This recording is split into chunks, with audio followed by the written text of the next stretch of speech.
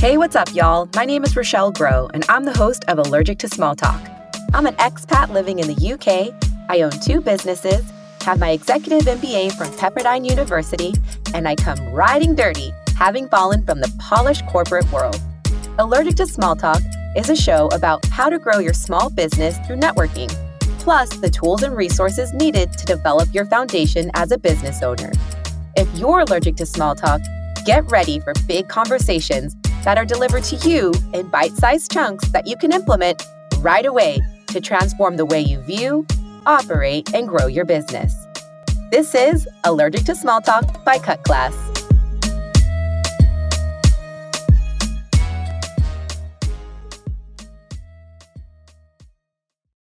One of the most important things to do after you're done networking is to book in a one-to-one with the people you found interesting in the room.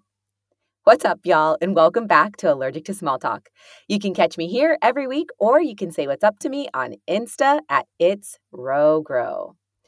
All right, y'all, let's get into it. In this episode, I'm going to walk you through 8 questions you should ask someone to do an effective one-to-one. Plus, you're going to hear me do a real one-to-one with Joanna Hooper. Joanna is the CEO of Limited Peak Performance. I won't give you a full background on Joanna because that's what our one-to-one will uncover. The goal of a one-to-one is to give you the opportunity to get to know the other person better. Plus, it's going to help you understand how you can help them reach their business goals. In return, the other person is going to get to know you and your business goals as well.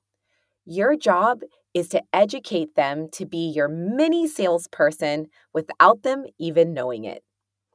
I would avoid trying to sell to that person you're meeting with and instead focus on building a relationship with them first. Before I dive into the questions, please remember to research the person before your one-to-one. Look at their website or their social media accounts and gather as much info as you can because what you find will fuel your conversation. Also, block out about 45 minutes to an hour to have a proper one-to-one. Lastly, if you want this full list of questions, you can access them in the podcast description. All right, let's dive into the 8 questions now. Number 1, open with questions that can allow you both to find some common ground. I started with where I met Joanna, and that was at a networking group called Only. And what I opened with was, I just really wanted to know how long she'd been in the group and how is it going for her. In addition, I asked where she lives, and because it's England, we touch on the weather. You really can't have a conversation with anybody in England without touching on the weather. While this part of the conversation is classed as small talk, it's necessary to get to the bigger conversations. Number 2, transition into what you found interesting about that person prior to your one-to-one. I spoke about Joanna's TED Talk that she had listed on her website. Number 3, make it all about them.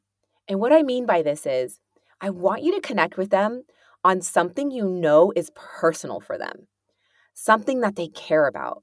Why? This disarms them and opens them up for those bigger conversations. It also says, I respect you and your time so much so that I did research before I hopped onto this one-to-one. As you'll notice, in my one-to-one with Joanna, I talk about her background in the military. It was a major part of her life, and it's what's guided her to do what she's doing now.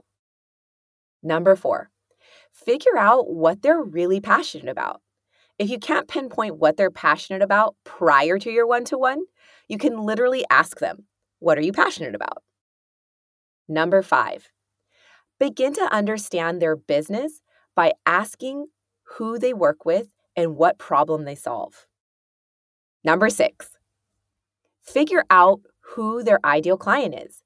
This will really help you understand who in your network you can connect them with. And this gives you a clear picture of the type of businesses or clients that they work with. Number 7, ask them what their big goals are for the year. This will help you get a big picture of their business. And again, it helps you understand who in your network you can connect them with. And lastly, number 8, ask how you can help them reach their goals. Don't get spooked out by this question. This allows them to really share where they need help. You'll really be surprised at what you uncover. You might uncover that they want an introduction to a specific person that you know, or perhaps they're looking to be on more podcasts. Maybe they're looking for more speaking engagements. I mean, there's so many ways that you can help another business owner reach their goals besides buying their product or their service. So make sure you ask, how can you help them reach their goals? So there you have it. Those are the 8 questions that I like to stick to when I'm doing a one-to-one with someone. If you like these 8 questions, remember, they'll be in the podcast description. Before we dive into my one-to-one with Joanna, I'd like to note that our one-to-one was 1 hour long.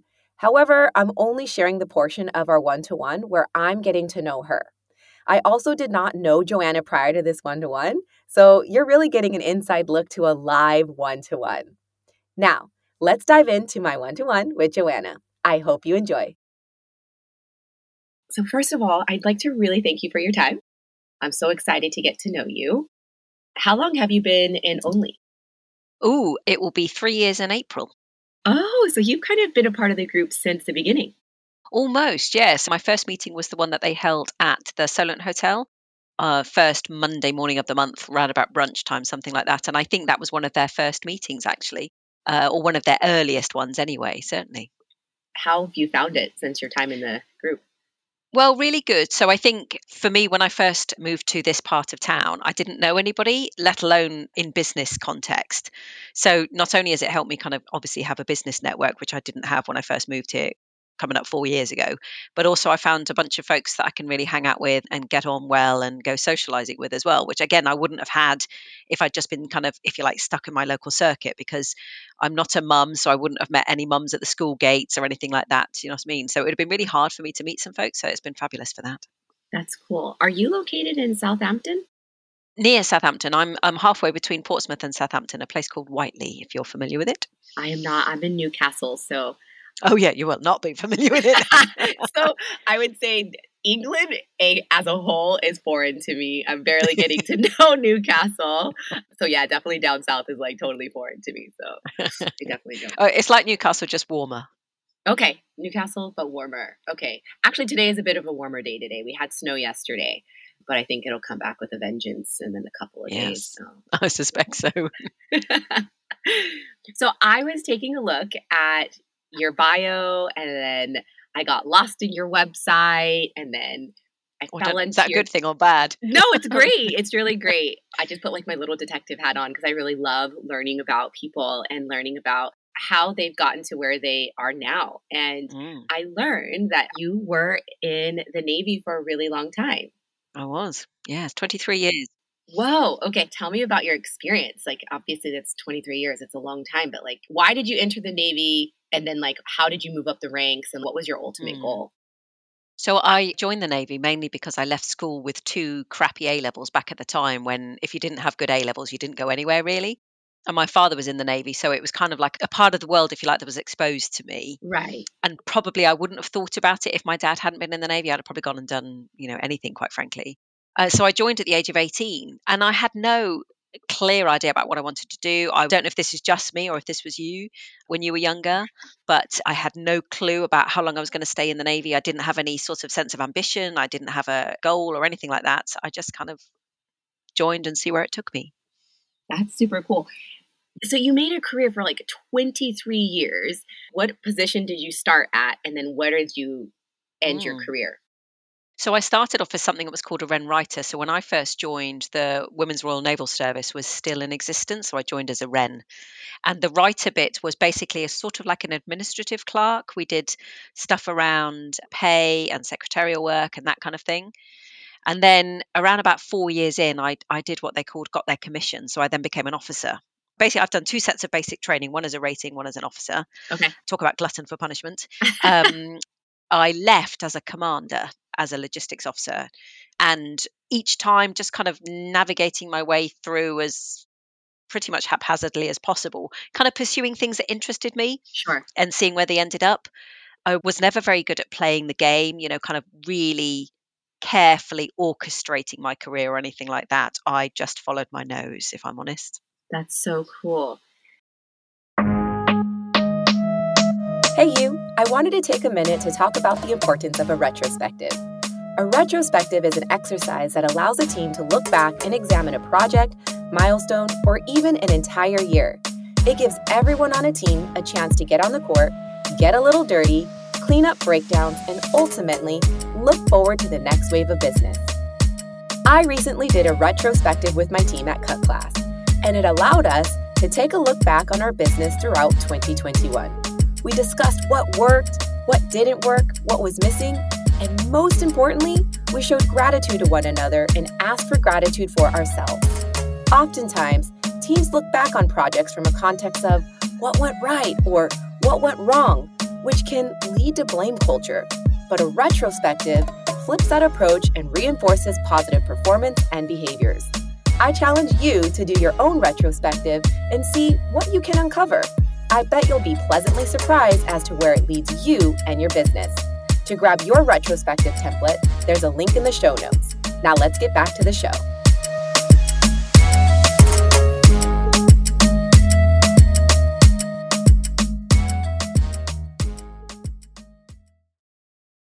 So there wasn't just all like women's Sort of. So this sort of stemmed from the Second World War, actually, or First and Second World War. So this is interesting for me because I think it's a little different from American military. And yes, my brother David, I love him. He's super awesome. He is a chief in the Navy and he's trying to make Master Chief. Yes. And so I've learned a lot about the military from his point of view. So it's really interesting to learn about the UK. It's England or UK naval? Royal Navy, actually. Okay, cool. Excellent. So the Royal Navy's been around for hundreds of years, and women have only really been a part of that, if you like, in the last 100 years or so. And originally they were almost like an auxiliary part of the Royal Navy. So particularly for the First and Second World Wars, the men were out on the front line, they were busy, there were a whole bunch of jobs that needed doing. And then women basically were able to kind of take part in those jobs. And traditionally we were sort of communication experts. If you've seen any film, you see banks and banks of women with the old headsets on and things like that. So they would have been Women's Royal Naval Service. There's another expression about, they used to call them ops room lovelies. This is from a film. So, these women who were in operations rooms, moving the ships around on a large map and things like that. So we had jobs that were specific to the Women's Royal Naval Service and not equivalent in the Royal Navy as it was at the male Royal Navy. And then in 1992, women started to join up and train with the men, and they started to go to sea with the men. But the Women's Royal Naval Service still existed for a while. And actually, the Women's Royal Naval Service was only disbanded in 1994 or 5. Wow. So for 3 years... Recent. Right. So for 3 years, I basically lived and worked and trained with the men, but technically I was a Women's Royal Naval Service. So I wore blue stripes, for example, and blue insignia. And it was only when the Wrens were disbanded that we then moved over and we all became part of the Royal Navy. Wow, that's excellent. And so the Royal Navy, is that comprised of each of our countries like Ireland, Wales, and England? Okay, cool. Yes. So not the Republic of Ireland, but the parts that make up Great Britain and the United Kingdom, yes. So, English, Irish, Welsh, Scottish, etc., all part of the Royal Navy. Or in fact, the British military. I love it. That's so cool. Okay, so I did also watch your TEDx in Southampton, which is so cool. I really loved your TEDx talk on resilience. Can you just tell me a little bit about that experience where basically your ship was sinking? Yes. It was in danger of capsizing. We were very close to capsizing. So that was one of the latter jobs I did in the Royal Navy in 2008, and I left in 2014. And it was a job that was perfect for me for 2 reasons. The first one is the Antarctic Patrol Vessel. And I'd always said to all of my family, if the Antarctic Patrol Vessel comes up, I am doing that one. Can you imagine going to the Antarctic? What a fabulous trip that would be. And the second thing was, it was something which meant that I was in charge of my own department. Mm-hmm. And obviously, if you're an officer, being in charge of something, that's your own little mini train set is kind of really intoxicating. So it was an important trip for me anyway. And then, of course, we had the catastrophic incident. And I think There's a couple of things that occurred to me at the time. The first one is none of us know really how we'll react under such difficult circumstances. Not really. We have a hope that we might be okay. Right. We might have an indication from something which is, say, 10% of that catastrophic incident, but we've got no real sense of how we'll react. And certainly on board ship, and I think I'll talk about it not in the TED Talk but elsewhere, this kind of heroes and zeros. So before the incident, we had a load of people who would be considered like the losers on board the ship, and yet turn the pressure up, and they were amazing under difficulty. And Okay. then conversely, you had people who, if you like, the ship's mascots, super popular, etc., but dial up the pressure, and they evaporated. Right. So as a result of which, you can't tell when you look at people who will be good in a crisis, and that is equally relevant to me as well. I've no idea how I was going to be in a crisis. And so that incident at the time was, deeply frightening. I was in danger of dying. I think basically, if the ship had capsized, I was on the bridge surrounded by glass. So, I was going to get probably shredded by the glass, and I was going to drown very quickly. Neither of which I had planned for that day, if I'm perfectly honest with you. They were not on my list of things to do that day. Right. Probably not. Maybe brushing your teeth, definitely on the Yes. schedule, but Yes. not. Yeah. So this idea that, you can be in such abject terror, real terror of your Right. life, and still have to perform the duties that are expected of you, and knowing that the stuff that I was doing had such responsibility. So you've probably seen all of the World War II movies where they have to shut somebody in a space. They kind of do the old door shut and they turn the handle, knowing that they've left people behind because they have to, because the ship's sinking. I was really palpably aware of that I had some responsibilities, which might include making some decisions which left people in serious trouble, Gosh, that's just so scary. And Very. I don't know. Again, like, of course, I'm not in a crisis or in a moment of terror, but I don't know if I'd be able to think on my feet that quickly to make those like split-minute decisions, second Yes. decisions, excuse me. Yes. And also, going with your gut. So I talk about, being sort of drowned in data. There's so much information going on at the time. How do you know if you're picking up the right bits and making the right decision? And a lot of the stuff that we talk about, especially because when there's a catastrophic incident, there's a lot of inquiry that goes, public inquiry that goes around afterwards. And you've no idea if you've done something right in the moment or wrong in the moment. You're literally just going along with what's happening around you and hoping for the best, that you're doing okay. So that incident, while it was the scariest of my life, is also the proudest, because I didn't crumble. I wasn't found in my cabin rocking. I did the job as best as I could, and it shows that actually, even no matter how difficult the circumstances get, I'll still be able to perform. Not necessarily at my best, but good enough. Does that kind of situation almost set the foundation for the coaching that you're doing now, or one of the major pieces or variables that Yes. kind of helps you in your coaching business? Yes, very much so. So the coaching program I've got has got a series of pillars of content around how we get the best out of people. And for me, the foundation stone is underpinned by our response to stress and our ability to regulate stress in our lives. There's a lovely expression, and it basically says, under stress, we regress. So if you dial up the pressure, we perform less well. Mm-hmm. So for me, I've got a fairly extreme example of having to function well and lead well in stress. And it's not every day someone's going to be on a boat that's capsizing. One hopes not, no. Right. But every day, if you're a small business owner, there are micro stresses or even major stresses, cash flow crisis, how are you going to pay your team tomorrow? Yes. Loss of contracts all of a sudden, things like that. So there are these stresses that exist in small business ownership. And I guess my key ambition is not only to help small business owners lead a team that they can rely on and be proud of, but also control their own performance in the moment so that they are at their best. Because what we do know is, if I've got an ambition to be a great leader, but I'm suffering really badly with stress, the likelihood is I'm not realizing that ambition.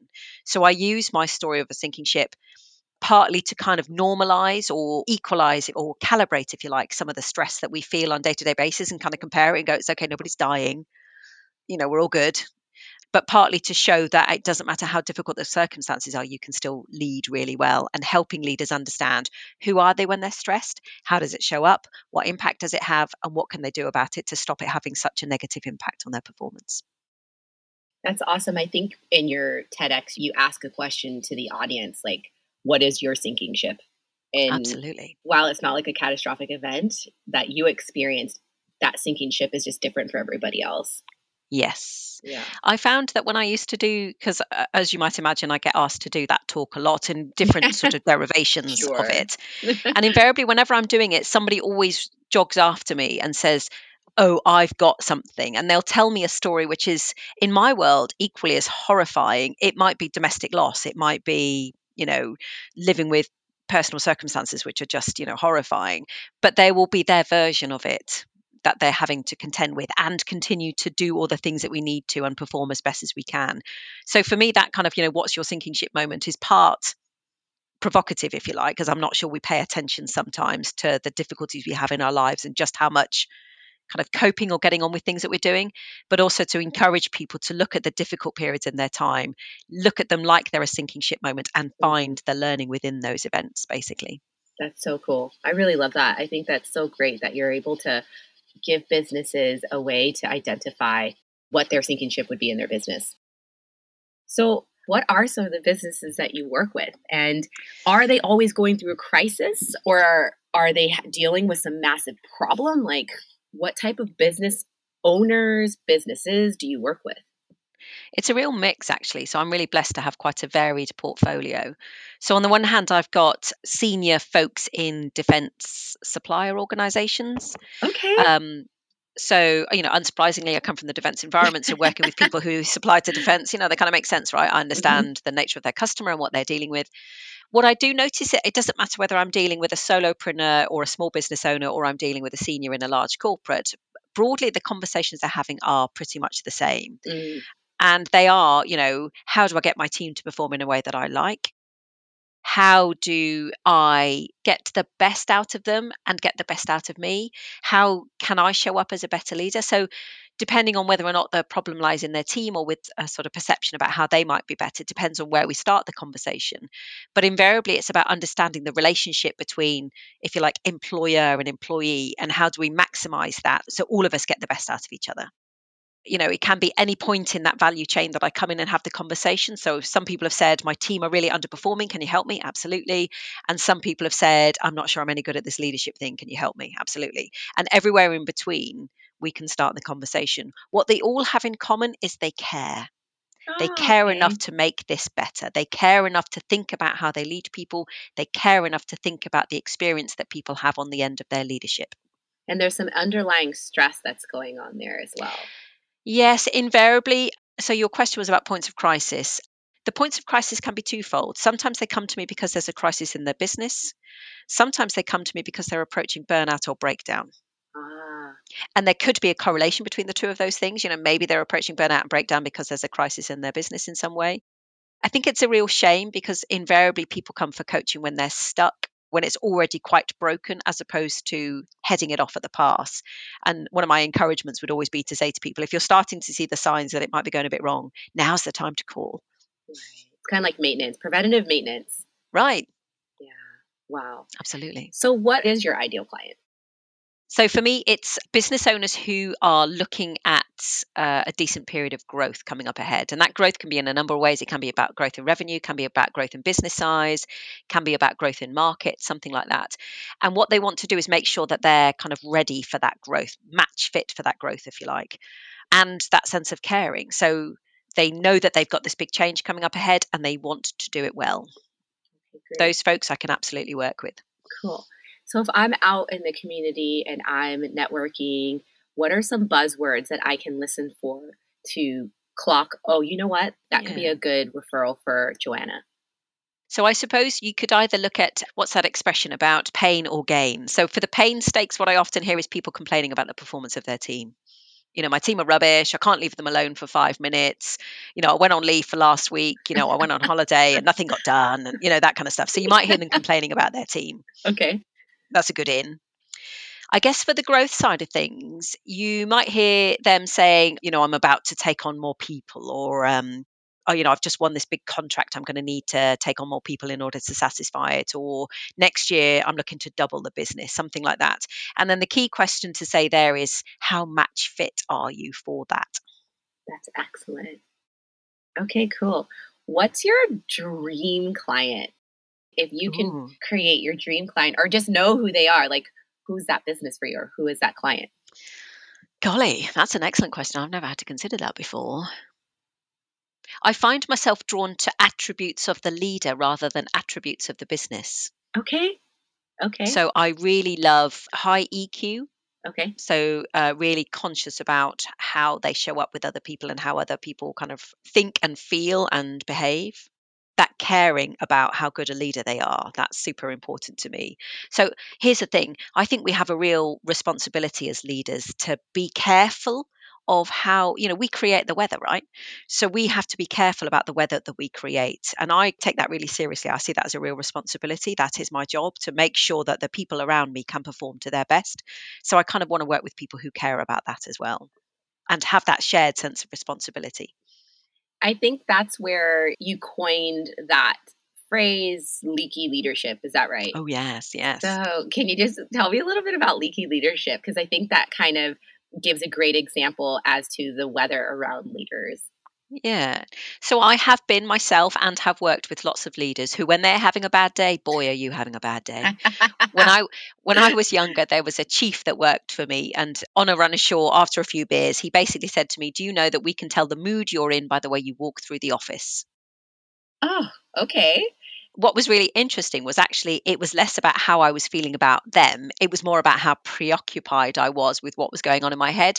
But nonetheless, that transmitted as an energy that then made them nervous about coming to ask me anything or coming to approach me. Ah, And that's not who I want to be. I don't want to be the kind of person who people are nervous to approach or don't want to approach. Don't get me wrong, the first thing in the morning, I'm probably not my best until the second coffee, but that's not about being unpleasant. You know what I mean? So I think the key thing for me is the more we recognize who we are, the more we create that permission for people to say to us, "Did you know this is what mm, you're like?" Because I think most of us have no clue. And we've certainly got an air gap between, I never intended to be that person, and yet right, there I was. So we've got right. an air gap between how we intend to be and maybe how it comes across. And the more we can understand that air gap, the better.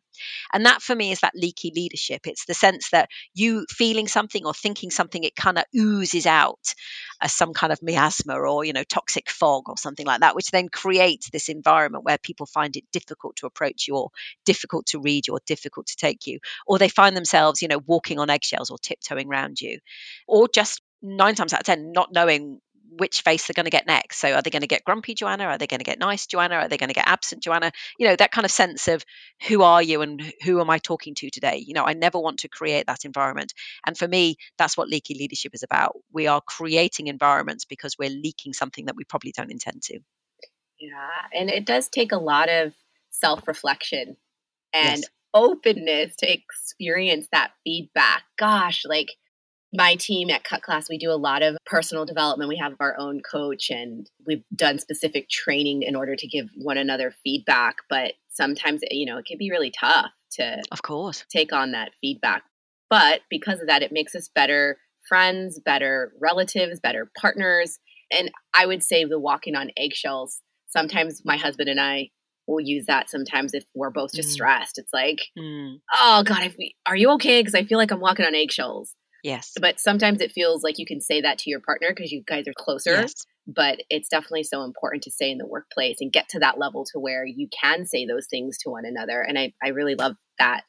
And that phrase or term, leaky leadership, because I've experienced it myself. I remember back at early in my career when I was working at a trash company, there was somebody that was in a high up VP position. And my gosh, like I just remember going, is he going to be in a good mood today? Is he going to be in bad mood Right. today? Like, which way do I have to play this? And that's just not Yes. a fun position to be in. It's not. And I think if you're serious about your responsibility as a leader and you care about people, you're going to care about whether or not you're creating that environment. And I think that there's an irony, right? So, on the one hand, in order to care about people, you have to care about how you lead them. Hmm. But in order to do that, you have to be courageous enough to provide that psychological safety that says it's okay to tell me this thing. And I often reflect on that chief and say, could he have said that to me in the workplace, or did he need a couple of beers in order to say Ah, that to me? So ouch. did he need Dutch courage, right? So Mm. you've got layers upon layers of that self-reflection. Not only how do I show up and what impact is it having on people, but how capable do they feel or able do they feel to speak truth to power and tell me what I need to hear in order to help them have a better experience. It's multi-layered in that sense. So, do any of your self evaluation tools help in any of these areas? Yeah. Okay, can you tell me about them? So I've got two tools that I like to use. Both of them have got deeply unattractive names, so I won't even say them just because they mean nothing. The first one I use is about helping individuals understand what stresses them out. So it looks at four what I call triggers: Okay. confidence, control, commitment, and challenge. So the challenge is the extent to which I like to be out of my comfort zone and I like to learn from failure, or the only thing I learn is that failure is not to be repeated. Hmm. The commitment: do I like goals? Do I like to set them? Do I like to achieve them? Or are they a source of stress for me? The control: do I feel like I have control? Do I feel like I have agency? Can I control my emotions when things go wrong? And obviously, the extent to which that those maybe don't go as well as I might like. The last one is the most volatile. This is confidence. Do I have Mm, confidence in my ability? Do I have confidence in my ability to engage and stand up for myself in front of other people? And what I notice invariably is there's an interplay between control and confidence. So the more underconfident I feel, the more controlling I'm likely to become. Because if I can control everything, there's less things to be criticized or to go wrong or something like that. So often when I see leaders with high control, is very often there's underconfidence in there. They're worried about being found out. They're worried about somebody knowing better than them or doing better than them. So long as you can then dial up the confidence, then naturally the control dies down. So the first one is all about, what stresses you out and how does that show up and why does it show up the way it does? that's great. That's number one. Number two is all about your leadership shadow. So, your leadership style and how effective it is. So, are you all about the carrot or all about the stick? Do you like to make all the decisions or do you like other people to make the decisions? So are you consensus driven or directive? Bit about control, a bit about do you like structure or do you like to go, yeah, just run with it, man? So, once we understand those components of our leadership shadow, what stresses us out, then we get a real sense of who we are, particularly when you dial up the pressure. That's awesome. While you're explaining that, it kind of took me back to different points of my career. I definitely was early in my early 20s. I think I was pretty controlling because my confidence as a leader, because I was a first time Mm, manager and kind of working my way into my first executive role, it definitely was really controlling because my confidence as a leader wasn't there yet. Now I'm much more collaborative, I'm much more easygoing, love structure. mm, However, definitely let loose on the reins because I yes. know that there's nothing that people can break. That comes with confidence and time, right? So you Yeah. can understand, as you say, the more junior you are. And also, I think there's this kind of theory that says if you're the leader, you should have all the answers. And I think as you get older, you realize that you can't have all the answers. So you let go of needing to have all the answers. But again, when you're kind of more young, more junior, something like that, if you don't have the answers, are you worth being a leader? That I think that's what kind of goes through our mind. And I don't want to have all the answers at the point where I'm at. I'm like, that's stressful. Thinking that like, I could have all the answers, that in itself would cause me stress. I know. Agreed. I think it's not just that as well. I think we know that actually the wealth of diversity of thought and ideas and all that kind of stuff that lies with other people is far and away more than I could generate on my own. I love co-creation because on my own, with other people, gosh, look how rich it gets really quickly. Yeah. Wow. That's really great. So, what are your big goals coming up for 2022? We're ending the year now. What are your big goals for your business? I like to think about it in 3 R's: reach, reputation, and revenue. In revenue terms, I'm always looking to, if I do a factor analysis, that it's 1.5 based on last year. So I can Okay. kind of continue to see this incremental growth. In terms of reach and reputation, kind of being known as somebody who can help small business owners, lead a business that can grow and be successful. That's what I'd love to be known for. Without sounding grandiose, I'd love to be the go-to small business coach, kind Yeah. of helping people with that. And in terms of reach, I really like the idea of going to the States. I know, right? I said it here first, ladies and gentlemen. Rochelle has the scoop. I would like to go international with my work. I think, in a lot of respects, America has a really nice approach to both ex military and also coaching.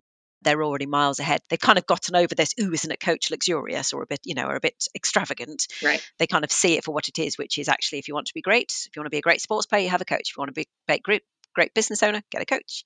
So that's my thing next year is see if I can go across the pond, as they say.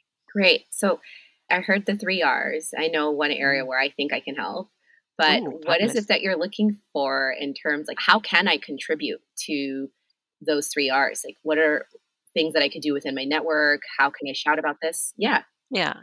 So one of the things I'm always really keen to do is to have as many public speaking opportunities as possible. Invariably, I do that paid or pro bono, depending on the nature of the conversation and the nature of the organization. Okay.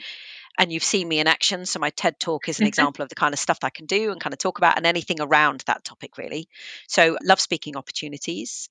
I'm currently a tutor with both Winchester and Portsmouth University on some of the topics I'm passionate about. So if you know any Okay. other organizations that are looking for people who can talk about leadership and change and employee engagement and things like that, that's fab. And anyone, moaning about their team, I guess. Okay. Yeah, I love that. Excellent. So there's definitely a lot that I can work with. And right off the top of my head, there's definitely some people that I can put you into connection with. But obviously, my whole life was created in America. So So you might know some folks. I might know some people, that you can kind of start reaching out to. And my brother obviously is in the military and knows so many people that have left the military. And that's actually really nice synergy for me to make a connection there.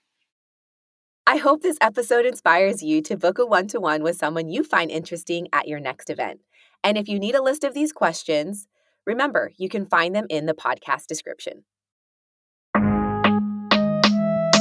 Thank you so much for tuning into this episode. Allergic to Small Talk is a production of Cut Class, a place where you can access me, Rochelle Groh, and Leslie Levito. We teach the world how to start and grow businesses without a formal classroom. Executively produced by me, Rochelle Groh, and Cut Class. Creative direction by Sho Kazanjian. Audio editor and producer Tom McGeoch. And music is by Fami Kaira. If you'd like to access more free resources, check out our sister podcast, Out to Launch, hosted by Cut Class's co-founder, Leslie Levito. She teaches people how to ditch their 9-to-5 to start their own business. See ya!